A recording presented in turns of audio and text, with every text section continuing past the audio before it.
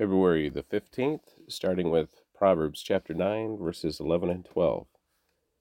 Wisdom will multiply your days and add years to your life. If you become wise, you will be the one to benefit. If you scorn wisdom, you will be the one to suffer. Psalm chapter 35, verses 1 through 16, a psalm of David. O Lord, oppose those who oppose me. Fight those who fight against me. Put on your armor and take up your shield. Prepare for battle and come to my aid. Lift up your spear and javelin against those who pursue me. Let me hear you say, I will give you victory. Bring shame and disgrace on those trying to kill me. Turn them back and humiliate those who want to harm me. Blow them away like chaff in the wind, a wind sent by the angel of the Lord. Make their path dark and slippery, with the angel of the Lord pursuing them. I did them no wrong, but they laid a trap for me. I did them no wrong, but they dug a pit to catch me. So let sudden ruin come upon them. Let them be caught in the trap they set up for me. Let them be destroyed in the pit they dug for me. Then I will rejoice in the Lord. I will be glad because he rescues me. With every bone in my body I will praise him. Lord, who can compare with you? Who else rescues the helpless from the strong? Who else protects the helpless and poor from those who rob them? Malicious witnesses testify against me. They accuse me of crimes I know nothing about. They repay me evil for good. I am sick with despair. Yet when they were ill, I grieved for them. I denied myself by fasting for them, but my prayers returned unanswered. I was sad, as though they were my friends or family, as if I were grieving for my own mother. But they are glad now that I am in trouble. They gleefully join together against me. I am attacked by people I don't even know. They slander me constantly. They mock me and call me names. They snarl at me. Mark chapter 1, verses 1 through 28. This is the good news about Jesus, the Messiah, the Son of God. It began just as the prophet Isaiah had written. Look, I am sending my messenger ahead of you. He will prepare your way. He is a voice shouting in the wilderness, prepare the way for the Lord's coming. Clear the road for him. This messenger was John the Baptist. He was in the wilderness and preached that people should be baptized to show that they had repented of their sins and turned to God to be forgiven. All of Judea, including all the people of Jerusalem, went out to see and hear John. And when they confessed their sins, he baptized them in the Jordan River. His clothes were woven from the coarse camel hair, and he wore a leather belt around his waist. For food he ate locusts and wild honey. John announced, Someone is coming soon who is greater than I am, so much greater that I'm not even worthy to stoop down like a slave and untie the straps of his sandals. I baptize you with water, but he will baptize you with the Holy Spirit. One day Jesus came from Nazareth in Galilee, and John baptized him in the Jordan River. As Jesus came up out of the water, he saw the heavens splitting apart and the Holy Spirit descending on him like a dove. And a voice from heaven said, You are my dearly loved Son, and you bring me great joy. The Spirit then compelled Jesus to go into the wilderness, where he was tempted by Satan for 40 days. He was out among the wild animals, and angels took care of him. Later on, after John was arrested, Jesus went into Galilee, where he preached God's good news. The last time promised by God has come at last. The time promised by God has come at last, he announced. The kingdom of God is near. Repent of your sins and believe the good news. One day, as Jesus was walking along the shore of the Sea of Galilee, he saw Simon and his brother Andrew throwing a net into the water, for they fished for a living. Jesus called out to them, "Come, follow me, and I will show you how to fish for people." And they left their nets at once and followed him. A little farther up the shore, Jesus saw Zebedee's sons, James and John, in a boat repairing their nets. He called them at once, and they also followed him, leaving their father Zebedee in the boat with the hired men. Jesus and his companions went to the town of Capernaum. When the Sabbath day came, he went into the synagogue and began to teach. The people were amazed at his teaching, for he taught with real authority, quite unlike the teachers of religious law. Suddenly, a man in the synagogue, who was possessed by an evil spirit, cried out, "Why are you interfering with us, Jesus of Nazareth? Have you come to destroy us? I know who you are, the Holy One of God." But Jesus reprimanded him. "Be quiet. Come out of the man," he ordered. At that, the evil spirit screamed, threw the man into a convulsion, and then came out of him. Amazement gripped the audience, and they began to discuss what had happened. "What sort of new teaching is this?" they asked excitedly. "It has such authority. Even evil spirits obey his orders." The good news about Jesus spread quickly throughout the entire region of Galilee. Exodus chapter 39, 1 through 40, verse 38. The craftsmen made beautiful sacred garments of blue, purple, and scarlet cloth, clothing for Aaron to wear while ministering in the holy place, just as the Lord had commanded Moses.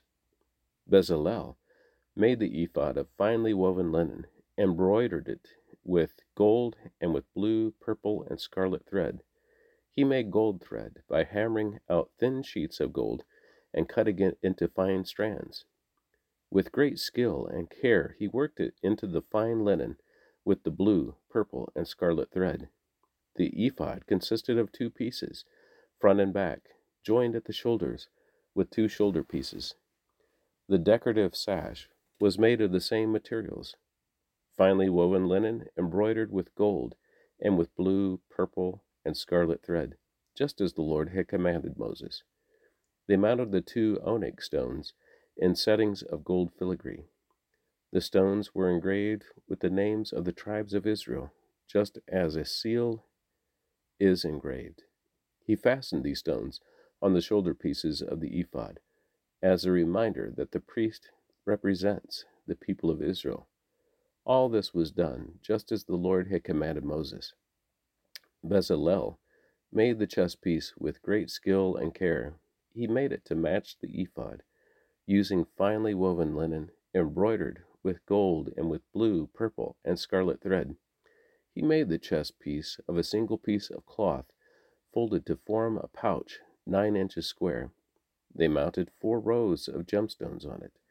The first row contained a red carnelian, a pale green peridot, and an emerald.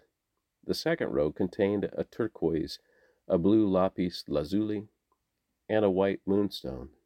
The third row contained an orange jacinth, an agate, and a purple amethyst. The fourth row contained a blue-green beryl, an onyx, and a green jasper. All these stones were set in gold filigree. Each stone represented one of the 12 sons of Israel. The name of the tribe was engraved on it like a seal. To attach the chest piece to the ephod, they made braided cords of pure gold thread. They also made 2 settings of gold filigree and 2 gold rings, and attached them to the top corners of the chest piece.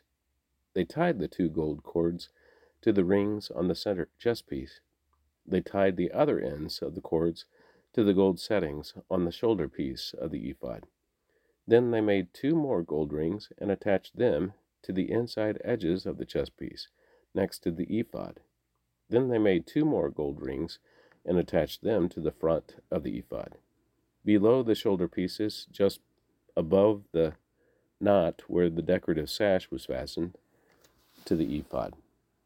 They attached the bottom rings of the chest piece to the rings on the ephod with blue cords. In this way, the chest piece was held securely to the ephod above the decorative sash. All this was done just as the Lord had commanded Moses. Bezalel made the robe that is worn with the ephod from a single piece of blue woven cloth, with an opening for Aaron's head in the middle of it. The opening was reinforced with a woven collar, so it would not tear. They made pomegranates of blue, purple, and scarlet yarn, and attached them to the hem of the robe. They also made bells of pure gold, and placed them between the pomegranates, along the hem of the robe, with bells and pomegranates alternating all around the hem. This robe was to be worn whenever the priest ministered before the Lord, just as the Lord had commanded Moses. They made tunics for Aaron and his sons from fine linen cloth. The turban and the special head coverings were made of fine linen, and the undergarments were also made of fine woven linen. The sashes were made of fine woven linen and embroidered with blue, purple, and scarlet thread, just as the Lord had commanded Moses. Finally, they made the sacred medallion, the badge of holiness, of pure gold. They engraved it like a seal with these words, "Holy to the Lord." They attached the medallion with a blue cord of Aaron's turban to Aaron's turban, just as the Lord had commanded Moses. And so at last the tabernacle was finished. The Israelites had done everything just as the Lord had commanded Moses. And they brought the entire tabernacle to Moses, the sacred tent with all its furnishings, clasps, frames, crossbars, posts, and bases, the tent coverings of tanned ram skins and fine goatskin leather, the inner curtain to shield the ark of the covenant and its carrying poles, the ark's cover, the place of atonement, the table and all its utensils, the bread of the presence, the pure gold lampstand with its symmetrical lamp cups, all its accessories, and the olive oil for lighting, the gold altar, the anointing oil and fragrant incense, the curtain for the entrance of the sacred tent, the bronze altar, the bronze grating and its carrying poles and utensils, the wash basin and its stand, the curtains for the walls of the courtyard, the posts and their bases, the curtain for the entrance to the courtyard, the ropes and the tent pegs, all the furnishings to be used in worship at the tabernacle, the beautifully stitched garments for the priest to wear while ministering in the holy place, the sacred garments for Aaron the priest, and the garments for his sons to wear as they minister as priests.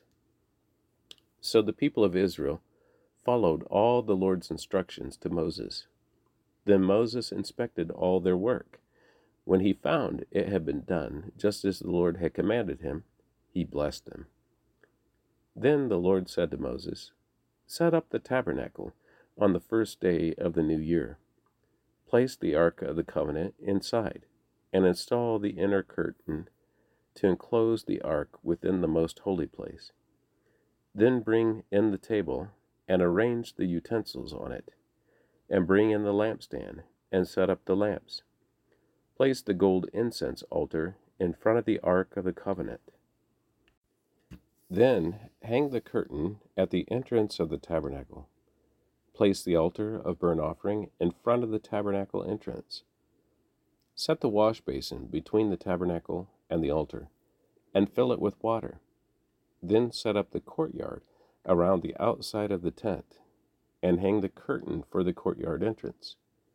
Take the anointing oil and anoint the tabernacle and all its furnishings to consecrate them and make them holy. Anoint the altar of burnt offering and its utensils to consecrate them. Then the altar will become absolutely holy. Next, anoint the wash basin and its stand to consecrate them. Present Aaron and his sons at the entrance of the tabernacle, and wash them with water. Dress Aaron with the sacred garments and anoint him, consecrating him to serve me as a priest. Then present his sons and dress them in their tunics. Anoint them as you did their father, so they may also serve me as priests. With their anointing, Aaron's descendants are set apart for the priesthood forever, from generation to generation. Moses proceeded to do everything just as the Lord had commanded him. So the tabernacle was set up on the first day of the first month of the second year. Moses erected the tabernacle by setting down its bases, inserting the frames, attaching the crossbars, and setting up the posts. Then he spread the coverings over the tabernacle framework and put on the protective layers, just as the Lord had commanded him. He took the stone tablets, inscribed with the terms of the covenant, and placed them inside the ark. Then he attached the carrying poles to the ark, and he set the ark's cover, the place of atonement, on top of it. Then he brought the ark of the covenant into the tabernacle and hung the inner curtain to shield it from view, just as the Lord had commanded him. Next, Moses placed the table in the tabernacle, along the north side of the holy place, just outside the inner curtain. And he arranged the bread of the presence on the table before the Lord, just as the Lord had commanded him. He set the lampstand in the tabernacle across from the table on the south side of the holy place. Then he lit the lamps in the Lord's presence, just as the Lord had commanded him. He also placed the gold incense altar in the tabernacle, in the holy place, in front of the inner curtain. On it he burned the fragrant incense, just as the Lord had commanded him. He hung the curtain at the entrance of the tabernacle, and he placed the altar of burnt offering near the tabernacle entrance. On it he offered a burnt offering and a grain offering, just as the Lord had commanded him. Next, Moses placed the wash basin between the tabernacle and the altar. He filled it with water so the priests could wash themselves. Moses and Aaron's sons used water from it to wash their hands and feet. Whenever they approached the altar and entered the tabernacle, they washed themselves, just as the Lord had commanded Moses. Then he hung the curtains forming the courtyard around the tabernacle and the altar. As he set up the curtain at the entrance of the courtyard, and so at last Moses finished the work.